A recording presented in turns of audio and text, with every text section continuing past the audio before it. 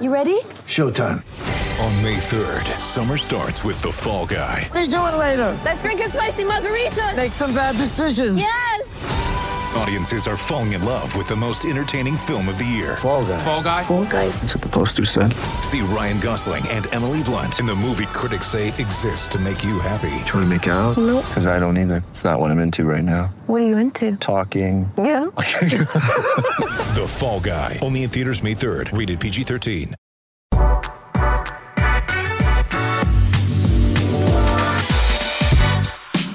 Today's episode of the Nick Bob Podcast is brought to you by Pella Windows and Doors. Those cold northern winds, they're officially here, people. They are officially here.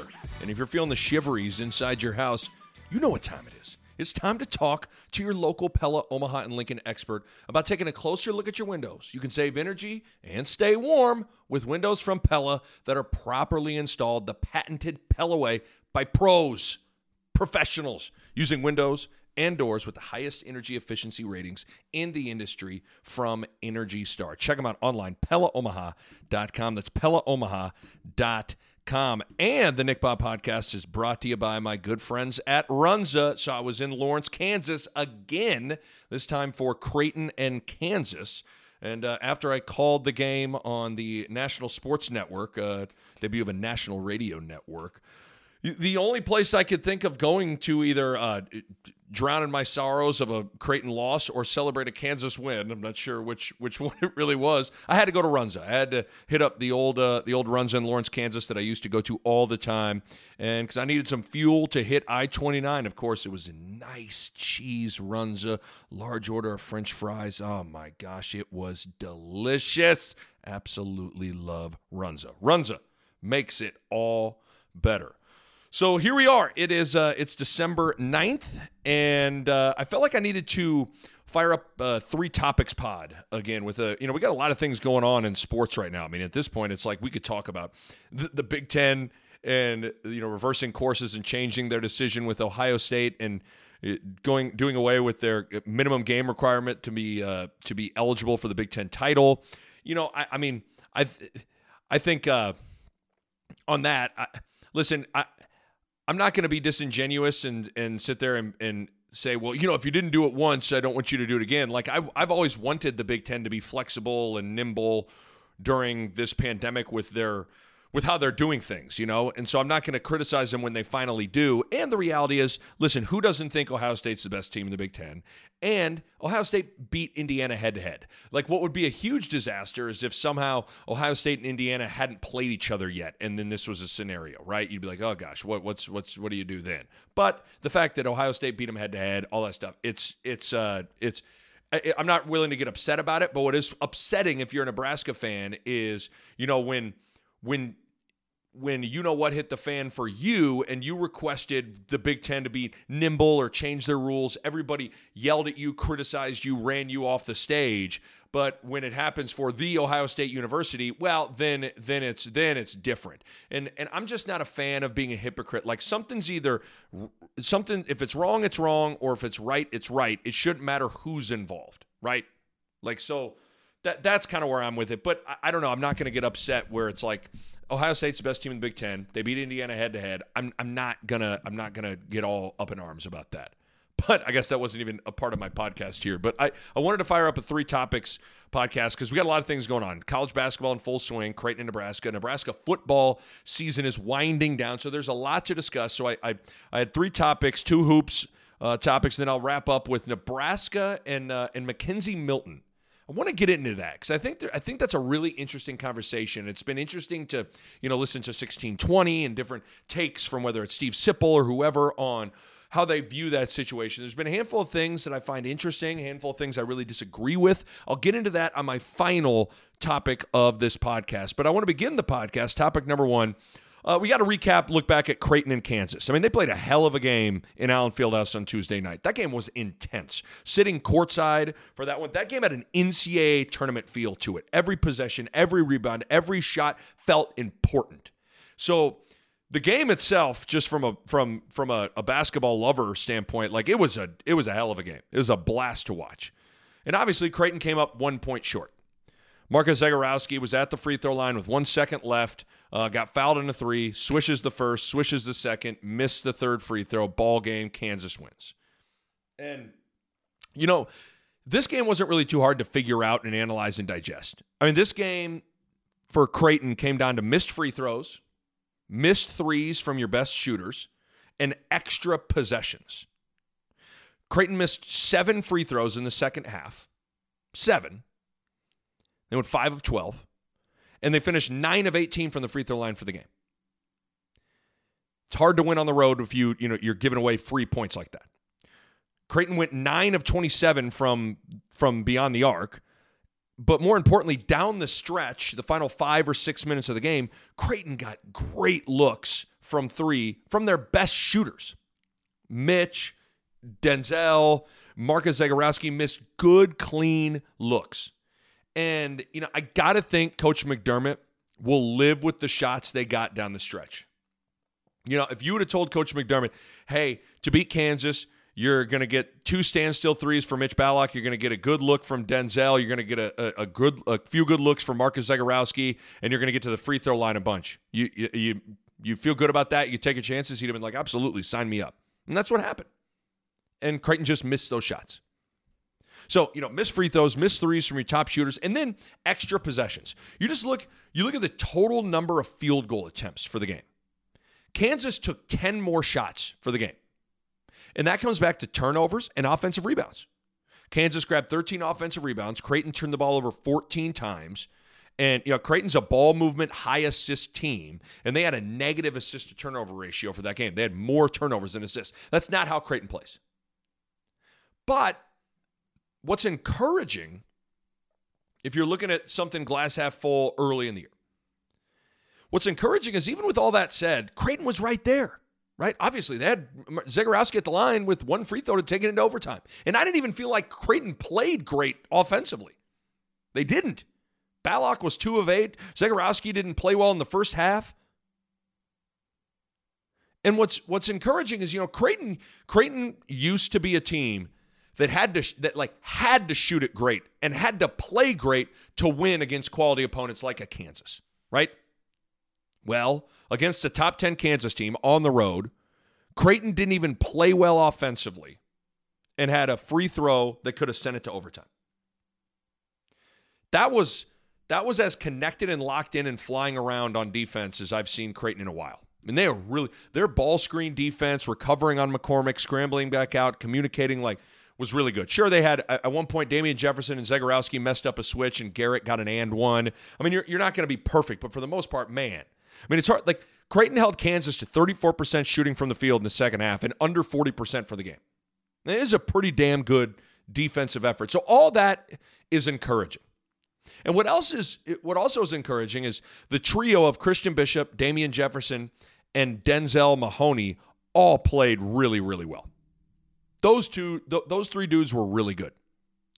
But what is a little frustrating if you're Creighton, or a little concerning right now, is your 2 star guards really haven't played well this season so far. I know we're only a few games in, but Marcus Zagorowski and Mitch Ballock haven't really looked like themselves yet this season. Both guys aren't shooting it great. And you're talking about 2 of the best shooters in the country. Mitch Ballock is shooting 28% from 3. I mean, this is a guy that I put in the Doug McDermott, Ethan Wragge category of shooter. He's shooting 28% from 3. And then Marcus Zagorowski, who's a fantastic shooter, is shooting 33% from 3. And, Marcus Zagorowski in particular just doesn't look quite right yet to me. Because it's not just the Kansas game. Now, he got it going a little bit in the second half, but, in the first half, he was kind of a non-factor. I mean, he airballed 2 threes. But even against North Dakota State and Kennesaw State, Marcus Zagorowski just doesn't seem, he's not in that same rhythm and flow yet. And I'd have to imagine that there has to be some rust from that torn meniscus for him. And it's important to keep in mind that, he's a guy that's had a really injury-plagued career at Creighton. I mean, he had a broken hand as a freshman, missed 3 games. He had a torn labrum in his hip and had off-season hip surgery after his freshman year. And then we all know at the end of last year, he tore his meniscus and had surgery on that as well. I mean, all those things add up. And sometimes, even though you are quote unquote medically cleared and your knee is quote unquote 100%, mentally, you aren't quite there yet. You aren't quite 100%. Your timing isn't quite there. Your rhythm isn't quite there. And that's kind of what I'm seeing so far from Marcus Zegarowski. He he doesn't quite have his rhythm and flow and confidence rolling yet. And, listen, that needs to change. And I think it will, but that needs to change because the reality is, and I've talked about this a ton, Creighton goes as Marcus Zegarowski goes. You just go back and you look at all of Creighton's games over the past 2 years. You just go back and look. All the games that Creighton has lost and not played well, usually Marcus Zegarowski doesn't play well. And then, obviously, the opposite is true. You go back and when Creighton plays well and they win a big game, Marcus Zegarowski usually plays well and has a big game. So he's got to find that flow. He's got to find that rhythm and flow. And Mitch Ballock, I'm not sure what the deal is. He just has got to start, shooting how he's capable of shooting. Now, don't get me wrong. I'm not sounding the alarm on these guys. If there's two dudes that I believe in with all my heart, it's those two guys. I'm confident both those guys will get it going, but that's kind of just the reality of what is happening right now. I still really like this Creighton team. I still think they're a top 10 team in the country, and I still think they're good enough to make a deep, deep run in March. But they just came up short on the road at Kansas. And Creighton had their chances, man. Great shots from their top shooters, didn't fall. Would have been a hell of a win, man. But unfortunately, Kansas came out on top, which is typically what happens under Bill Self at Kansas. I mean, do you realize Bill Self has more conference titles than home losses in his time at Kansas? I mean, damn. If I were Coach Self, I'd have like that as my bumper sticker. Something like that. More conference championships than home losses since 2003. Holla at your boy. I mean, that's unbelievable. So there you go with that. I mean, it's a hell of a game, It's a hell of a game. And, selfishly, because I played for both programs, I hope Creighton and Kansas start a little series or something. I think that'd be great. I think that'd be awesome. Get a little home and home going. That would be fantastic. But it was a great game. Everybody's been kind of circled that date all throughout the offseason. Creighton just came up a little short. All right, topic number 2, sticking with Creighton. It's Creighton-Nebraska week. The I-80 rivalry is this Friday, and the Blue Jays and the Huskers are going to hook up. And first of all, I'm so glad that Fred Hoiberg and Greg McDermott found a way to play this game. It just would have been a shame to see this rivalry not get played, and frankly, it would have been stupid for this game to not get played from the standpoint of we're in the midst of a pandemic.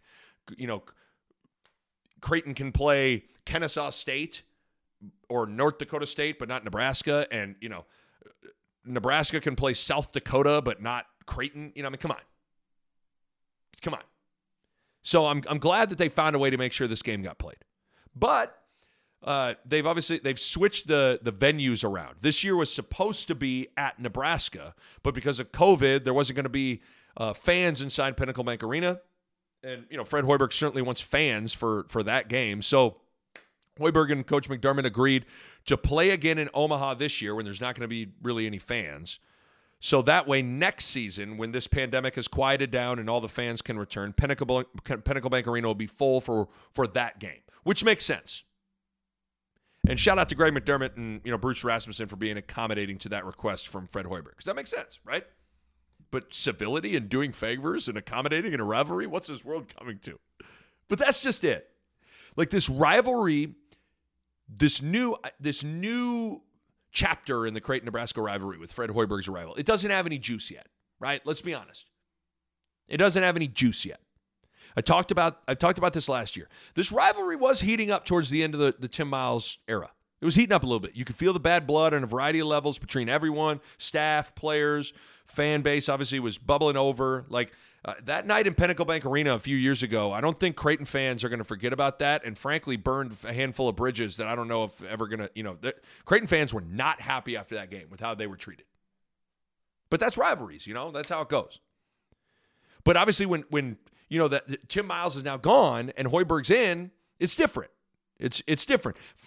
Greg McDermott, Fred Hoiberg are friends, and And in particular, now that Fred Hoiberg has flipped the roster for 2 straight years, there just isn't much animosity built up between the players and the staff or anything like that, right? Creighton blasted Nebraska last year in Omaha, just dismantled them. The final score was 95-76, but Creighton got up 40-9 to start the game. 40-9. And it was a blowout, right? But, you would think like, okay, revenge, here it comes. Well, I mean, all the guys that were on the floor for Nebraska are basically gone. Last year on the floor for Nebraska was Cam Mack, Gervais Green, Deshaun Burke, Mate Kavas, Kevin Cross, Charlie Easley, Hanif Cheatham. Like, all those guys are gone. So the lingering effects of that loss for the players just isn't really fully there. There can't be much revenge on the mind of that locker room, right? I mean, Kobe Webster's got to be like, okay, what happened last year? I wasn't even here, right? Like, Lat Mayan's like, well, what happened? I wasn't here. So, it's an interesting kind of moment in this rivalry, but I love it. I love this rivalry. It's an interesting place right now. The bad blood and all that, it needs time to boil up again, right? It's certainly there from the fan bases, but for the players and the coaches and all that stuff, it's you got to organically let it kind of boil up. Because I'm talking from a players and coaching staff standpoint, because that's how I come at this. I've played in this game, obviously, and it was, man, it was nasty, it was heated, and it was intense when I played in that thing. And I've told you before that I think a lot of that had to do with Dana Altman. I mean, you got to keep in mind, he's from Nebraska. He's from Wilbur, Nebraska. And I don't know if he'd ever admit this. And he's never told me this personally. But I think Dana Altman always felt like Nebraska, he always kind of felt like they looked down their nose at him for some reason. Like he kind of had that chip on his shoulder. And I've said this before. I don't think he would have taken the job. I don't know that for sure. I don't think he would have taken the job. But think how many coaches have come through Nebraska since Dana Altman arrived at Creighton. You had Barry Collier and Doc Sadler and Tim Miles. And I mean, that job has opened up a lot, and he hasn't gotten a call. And I think on some level that bothered him, especially early on with Barry Collier, and I think that stuff bothered him. And, man, you could just feel it from him when it was Nebraska week. He was different. He was fuming. He was nasty. He was emotional to the point where you couldn't help but match that nastiness and emotional approach as a player playing for him. And I've also felt like over the years, far more in-state kids have played in this game for Creighton than Nebraska.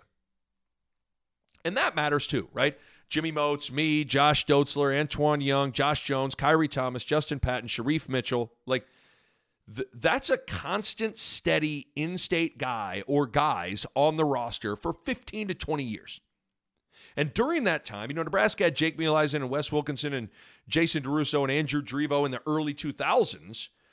But, after 2005 or so, there was a long drought of in-state dudes on the roster for that game. Now, you had your random like Drake Beranek, Deverell Biggs, Charlie Easley, but for the most part, the Nebraska in-state kids have been on Creighton's roster for this game. So whether it's Dana Altman and his emotions for this game or the in-state flavor on the roster for Creighton, I think this game has seemingly meant more to Creighton over the years. And I think that's shown up in the results.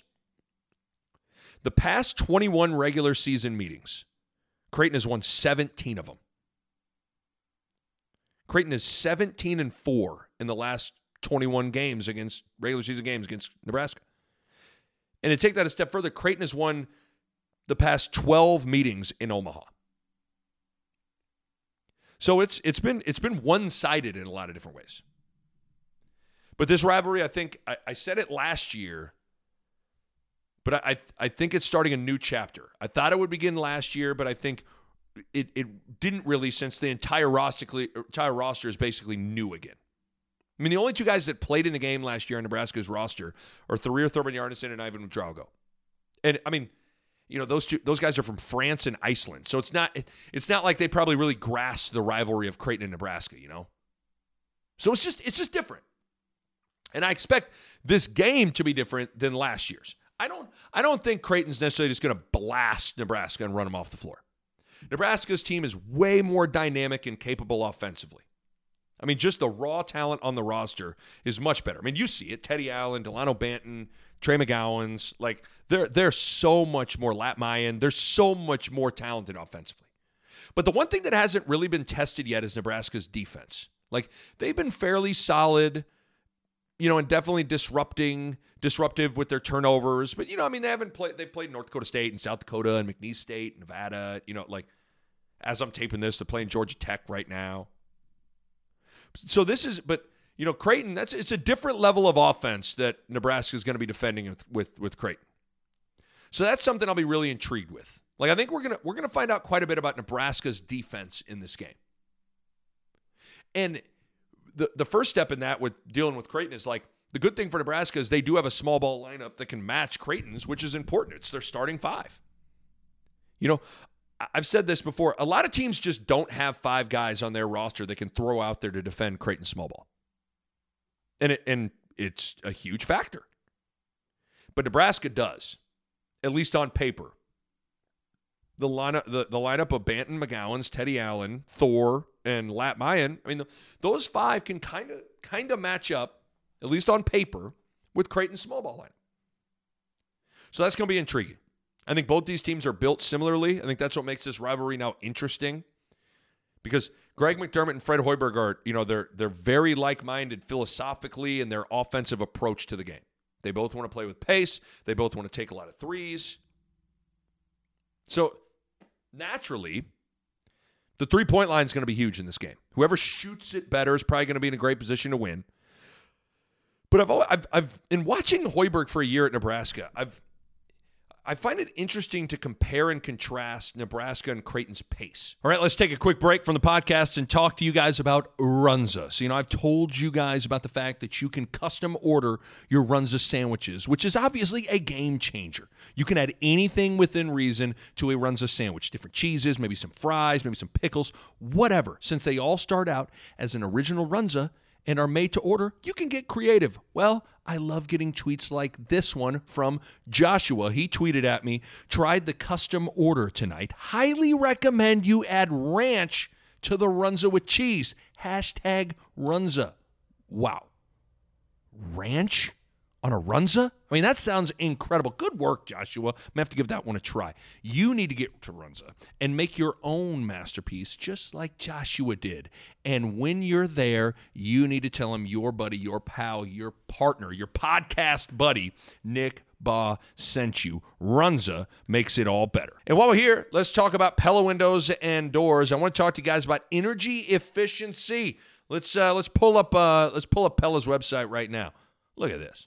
Not 1, not 2, not 3, not 4, not 5. 5 different types of windows or doors by Pella have won the Energy Star 2020 Most Energy Efficient Award. That's incredible.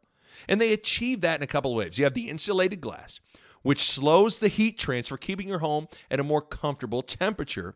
You have types of low E glass, which is a glass coating that has been optimized for your climate. You have triple pane glass, which you can upgrade to for increased insulating airspace. And within all that, one of the keys is proper installation, which is key for windows and doors to perform at their best. And the Pella experts are excellent at that. Bottom line, energy efficiency matters in making your home more comfortable, and Pella windows and doors are at the top of the line when it comes to energy efficiency. Turn your window and door remodeling dreams into a reality with Pella. Check them out online, PellaOmaha.com. That's PellaOmaha.com. Back to the podcast. Because you would say both teams play fast, and they do. But I think both teams go about it different. Like, I think Creighton plays legitimately fast. I think Nebraska takes quick shots. And I think there's a little difference and distinction there. I think if you watch Creighton play, they play much faster in the open floor, in the literal term of fast. Like, Creighton is faster getting from rebound outlet into offense. Nebraska doesn't play at the same breakneck speed that Creighton does, but Nebraska does hunt shots early in possessions. So it's just a little different in how they kind of go about doing the same thing. So naturally, transition defense going to be important because both teams going to want to, attack early. 3-point line, I just said, is going to be important. But I can't wait. I love this game, man. I mean, I'm going to pick Creighton to win, but I expect a much, much better game than last year. And with no fans, the environment won't really be a factor either, which, that's a real element as well. I remember the first thing I did the game last year on TV, and I talked to Coach Hoiberg before the game. First thing I said to him, I said, how concerned are you with the environment? And he said, extremely. And so, I mean, in rivalry games, the environment for the road teams, a real thing. It's a real thing. I mean, I've played in a lot of nasty environments. One of the toughest environments I ever played in was my junior year at Creighton. We played at Nebraska. We were ranked in the preseason top 25. We were 24th at the time. We lost at the Devaney Sports Center. It was rocking in there. So the lack of an environment makes a difference. So I like Creighton over Nebraska. That's my prediction. I love that these two teams are playing during this crazy season. But I think Creighton wins, I don't know, by 8, 10, 12 points in that area. Okay, last topic. This is a juicy one. Last topic to dive into is one that's super layered and, there's a ton to discuss with it. And that is McKenzie Milton announced that he is transferring from Central Florida. And naturally, because of his connection to Scott Frost, the question immediately has been posed of, hey, should Nebraska go get McKenzie Milton? Should Nebraska be interested in getting Milton as a grad transfer quarterback? This is one of those topics that I can see both sides of the argument. I really can. But I want to take a deep dive and really unpack it, because while I can see both sides of the, hey, don't take Milton, that would be a mistake, and definitely try to go get Milton, I can see both sides of that discussion. There are some arguments within it that I've heard from people that I disagree with. And I've heard, I have a couple of thoughts that I haven't heard discussed yet. So, I mean, I would say, I'll start with this. I would say, gun to my head, if someone came into my podcast studio right now, put a gun to my head and said, right now, should Nebraska go get McKenzie Milton? Right now, as it stands on December 9th, where do I lean? I lean towards Nebraska going after McKenzie Milton. Am I 100% convinced that's the right move? No. Can my opinion change? Absolutely, it can change. So let's get into it. And I'll kind of lay out and make the case for going and getting McKenzie Milton and against going after and trying to get McKenzie Milton if you're Nebraska. I'll start with why you shouldn't do it. This is why you shouldn't do it. First reason, McKenzie Milton had a horrific injury. The kind of injury that if you see the replay of it, if you have a weak stomach, you might need a doggy bag. You might need to be near a toilet because you might puke. It's one of the most gruesome knee injuries I've ever seen in a football game. He almost had his leg amputated. So this isn't just like a normal torn MCL or something like that. It's going to make a full recovery. This is way different. So you don't know where this guy's health is at. And if Nebraska were to take him, and let's say he starts. They take him, he starts. It will have been over 2 years since the guy played in a game. That's a long time off. So from a time off standpoint and a health standpoint, you don't fully know what you are getting with this McKenzie Milton 2.0. You don't know. Second reason. The jump from the AAC to the Big Ten is a big one. Not only is the jury out on McKenzie Milton's health, but the jury is out on the fact that that's a big jump from the American Athletic Conference to the Big Ten. It's a big one. Listen, playing Wisconsin and Ohio State is a little different than playing East Carolina and Temple. It's a little different. Playing Iowa is a little different than playing UConn. Can his success that he had in this offense in the AAC translate to the Big Ten? Certainly debatable. Certainly debatable. Next reason. Does getting a different and quote-unquote perceived better quarterback solve all the other issues on this team and on this Nebraska offense? Right? You gotta ask yourself that. I don't think it really does. This team, whether Milton's under center, Martinez is under center, McCaffrey's under center, this team has big roster holes at wide receiver, running back, and pass rusher. And this team is still undisciplined and sloppy. Regardless of who's at quarterback, those weaknesses still exist. Certainly a factor with how you assess all of this. The next reason why you shouldn't go get Mackenzie Milton. Adrian Martinez, if he continues to play well and finish this season strong, I mean, all of a sudden over the past 2 games, Martinez has started to look good. All of a sudden you're like, ooh, okay. In particular, the Purdue game, I thought the Purdue game was the best game Adrian Martinez has played since the Illinois game of 2019, which was like the 4th or 5th game of the year. So it's been over a year since Martinez has looked like that.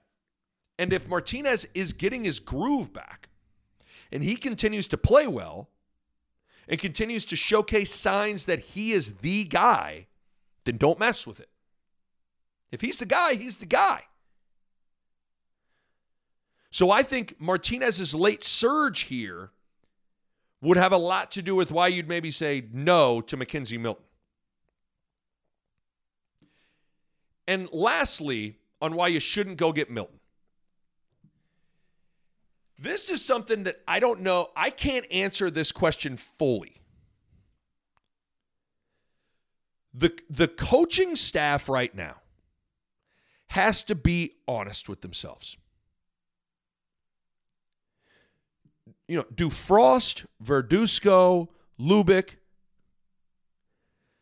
do they fully 100% believe that the answer at the quarterback spot for them to win and win big is on the roster right now? Do they truly, confidently, 100% think they can win and get this program to a division title with one of Martinez or McCaffrey or maybe even Logan Smothers? Because all those quarterbacks are on the timeline of when Nebraska needs to not just start winning, but like win the Big Ten West. I mean, Martinez could be here for 2 more years. McCaffrey could be here for 4 more years. Logan Smothers, obviously, is a true freshman. So the reality is, I think everyone in the program and around the program hopes to win a division title in the next 2, 3, 4 years. I mean, guys, we'd be in year 5, 6, or 7 of Frost's time here. Like, that's not that crazy to be like, win a West Division title by year 7 or 6. And the reality is, for that to happen,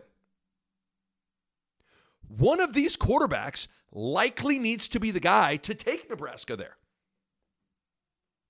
So the question simply becomes,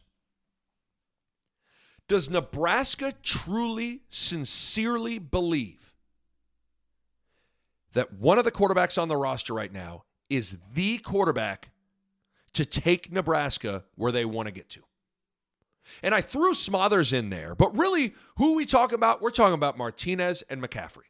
Those are the 2 guys at the center of this discussion. If the coaches can sit in a room and sincerely 100% believe, yes, Martinez and McCaffrey are the answer, then don't go get Milton. Then don't go get Milton. But, and this spills into the reasons why you may entertain going and getting McKenzie Milton. If the coaches sit in a room and don't sincerely, truly, 100% believe that Martinez and McCaffrey are the answer, if they don't sincerely think they can do it,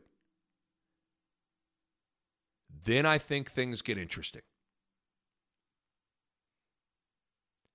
Which heads us into the other side of this discussion. If the coaches don't think the long-term answer is Adrian Martinez or Luke McCaffrey, then I really think you got to take a good hard look at McKenzie Milton. I really do. I mean, hell, let me ask you. I'm talking to you right now. You listening to the podcast. Yeah, you. Talking to you right now. Do you think Martinez and McCaffrey can lead Nebraska to a division title? Do you, deep down inside, do you really 100% believe one of those two guys are the long-term answer at quarterback?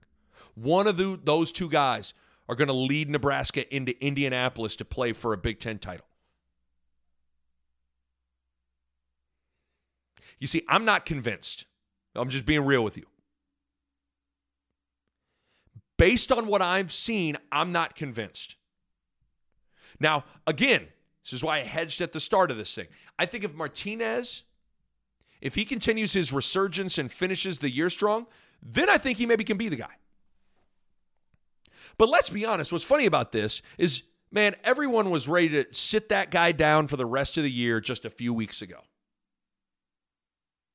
Everybody was ready to say, sit down, Martinez era, likely done. That was just a few weeks ago. I'm old enough to remember when everyone wanted Adrian Martinez sat down. And what's hard is I'm a Martinez fan. I don't know how you couldn't be a fan. Like, the guy's just so damn likable. I've been a defender of his. But at some point, winning matters. And listen, Martinez has started a lot of games that Nebraska has not won. Right now, I mean, Nebraska last 3 years, 4-8, 5-7. This year, they're 2-4. Those are Nebraska's record each year with Martinez and Lincoln. That's not great. And again, it's not all on him. It's not all on him. But on some level, he's had a hand in that. You can't put all the blame on him, but you know, he's been the starting quarterback for the vast majority of those games.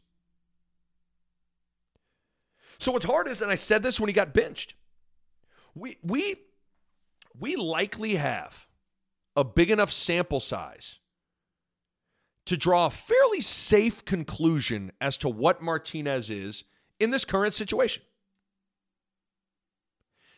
And you know what? That conclusion, as of right now, is he's okay.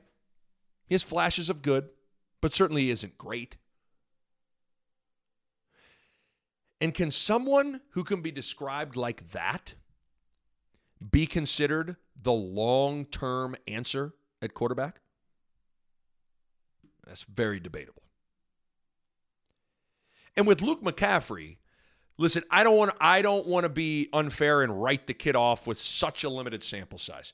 But I do think, based on what we've seen, Luke McCaffrey is limited at the quarterback spot. There's a reason a lot of people, a lot of other Division I programs wouldn't recruit him as a quarterback. Super athlete, super charisma, really dynamic running the ball. But the idea that all of a sudden he's going to become this polished, silky smooth, super accurate throwing quarterback seems like kind of like a tall task to me. Now, don't get me wrong. I think there's a role for a player like Luke McCaffrey, who is really dynamic running the ball. And he's just a good football player. But again, based on what you've seen, And then within that, what you can project, do you think Luke McCaffrey's the long-term answer at quarterback? I'd say again, very debatable. So that's when all this gets really uncomfortable, right? Like I'm by myself in my podcast studio in the basement of my house, a little uncomfortable. Because how could you not like Luke McCaffrey and Adrian Martinez as dudes? Impossible not to like. But this is where, as a head coach of a big-time college football program, you can't make decisions based on who you like as individuals. You have to make decisions based in what gives us the best chance to win and get us to where we want to go as a program. I'm telling you, this is the kind of stuff that I've always felt like is why I'd struggle to ever be a big-time college basketball coach. Right? Like once upon a time, I was a grad assistant at Creighton, and I was thinking I might coach. But you know what's hard is I don't know if I got it in me to be mean or to make some of these tough personnel decisions like this. Like I don't have the heart to break other players' hearts. I don't have it. If you know anything about me, I am chronically non-confrontational. Chronically. I avoid confrontation. You know, I'm not a puss, you know what I'm saying? But like I avoid confrontation. I don't have it in me to be an a-hole and make decisions that are going to rock players' lives. And I've seen it, man. Like what's weird is like if someone asks me what does it take to be an elite college football or college basketball coach, one of the first handful of things I'd write down is like you got to be a great human being, you got to be a great person, but at the same time, you got to be willing to be cold and be willing to make really tough decisions. And, you know, again, I've seen it in my experiences as a player. I saw some dudes get run out, straight up told, you got to go. 20 years old, 21 years old, you got to go. You're out of here. This guy's taking your scholarship, you're out of here. And I've seen the looks on those kids' faces like, fuck, what? I always feel bad. In some ways, my redshirt year at Creighton, we had a cat, Dominic Bishop. He's from New York. He was a junior college transfer. At the end of that season, at the end of my redshirt year, then I was going to become eligible after sitting out. Dom was pretty much told, Nick's going to take your spot. You're going to take your minutes. So, I mean, if you want to stay, you can stay, but Nick's taking your spot. And I was friends with Dom. And I remember when Dom told me that, it was like, damn. This dude was from New York. He came to Omaha. And now all of a sudden, he's got to go. I could give you a bunch of other stories, but I don't want to get anybody in trouble. But like, I've seen it. And then obviously in my time being around college basketball for other I've seen it, man. But it's the nature of the beast. I'm sure if Damon were here, he'd tell you a million stories. Bo could tell you a million stories. Barrett, Mule, Jake Muleis, all these guys could tell you a million stories just like that one. In big-time college basketball and college football, you have to make extremely tough decisions that can upset some kids and their families. And I just don't really have the heart to do that. But when you get to when you get to a position like head coach of the Nebraska football program, you can't make every decision with your heart. It has to be with your head and based in logic and reason. And again, what gives my program the best chance to achieve what I want to achieve? That has to be your guiding light. Like, I love Steve Sipple. Love the guy to death. But I heard Steve Sipple saying on Sportsmanlike Conduct when discussing this topic that one of the reasons to not get McKenzie Milton is the amazing relationship that Martinez and McCaffrey have. listen, I mean, I get it, and that's cool. But what does that have to do with what the goal is? Either those two quarterbacks are good enough or they're not. This isn't a friendship team. It's a football team. And for as much as I love being unselfish and being a good teammate, and I love their chemistry, and their chemistry is great, and their relationship is great, the starting quarterback's relationship with the backup quarterback doesn't win championships. Great starting quarterbacks win championships. So, I get that room gets along and all that, but in all reality, what are you preserving by protecting that? A great quarterback to quarterback relationship has gotten you what?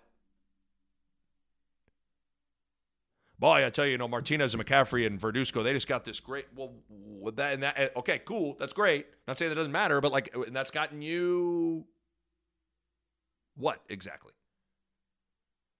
And I'm just willing to say some of this shit out loud. It's big boy football. It's big time college football. It's a bottom line business.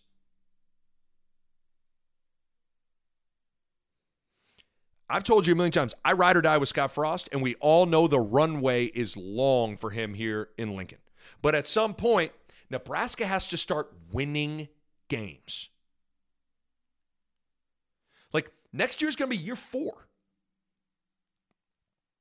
I'm not saying it's next year it's win 9 or 10 games or bust. I'm not saying that. But at some point, all the foundational long-term, it's coming. They're gonna turn a corner. At some point, all that has to translate into winning more games. It just does, right? I'm not telling you anything you don't know, but it just does. Because you got to say these things out loud. Because I've told people before, Nebraska isn't going to go from winning 2 games, 4 games, 5 games, 4 games, 11 wins, hang a championship banner. That's not usually how it works.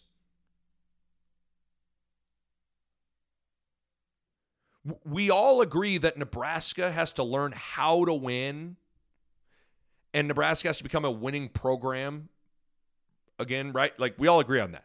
Well, the only way to do that is to start winning games. And Nebraska's just, they're not winning games. Now, again, that's why I preface it, Nebraska could finish this season strong, and Martinez, it looks good, and then that changes the dynamic a little bit because the bottom line changed. But at some point, Nebraska they got to start winning games. And so I bet there's some people saying right now, Nick, it's not like Nebraska is ready to win the Big Ten title next year, so why would you bring Milton in for that? I get it, and you're right. But again, at some point, you got to start winning games. And at some point, the identity of this program has to take off, which is the offense. The identity under Scott Frost at Nebraska, until further notice, is offense, offense, offense, offense. Big-time electric offense, playing fast, big plays, lighting up the scoreboard.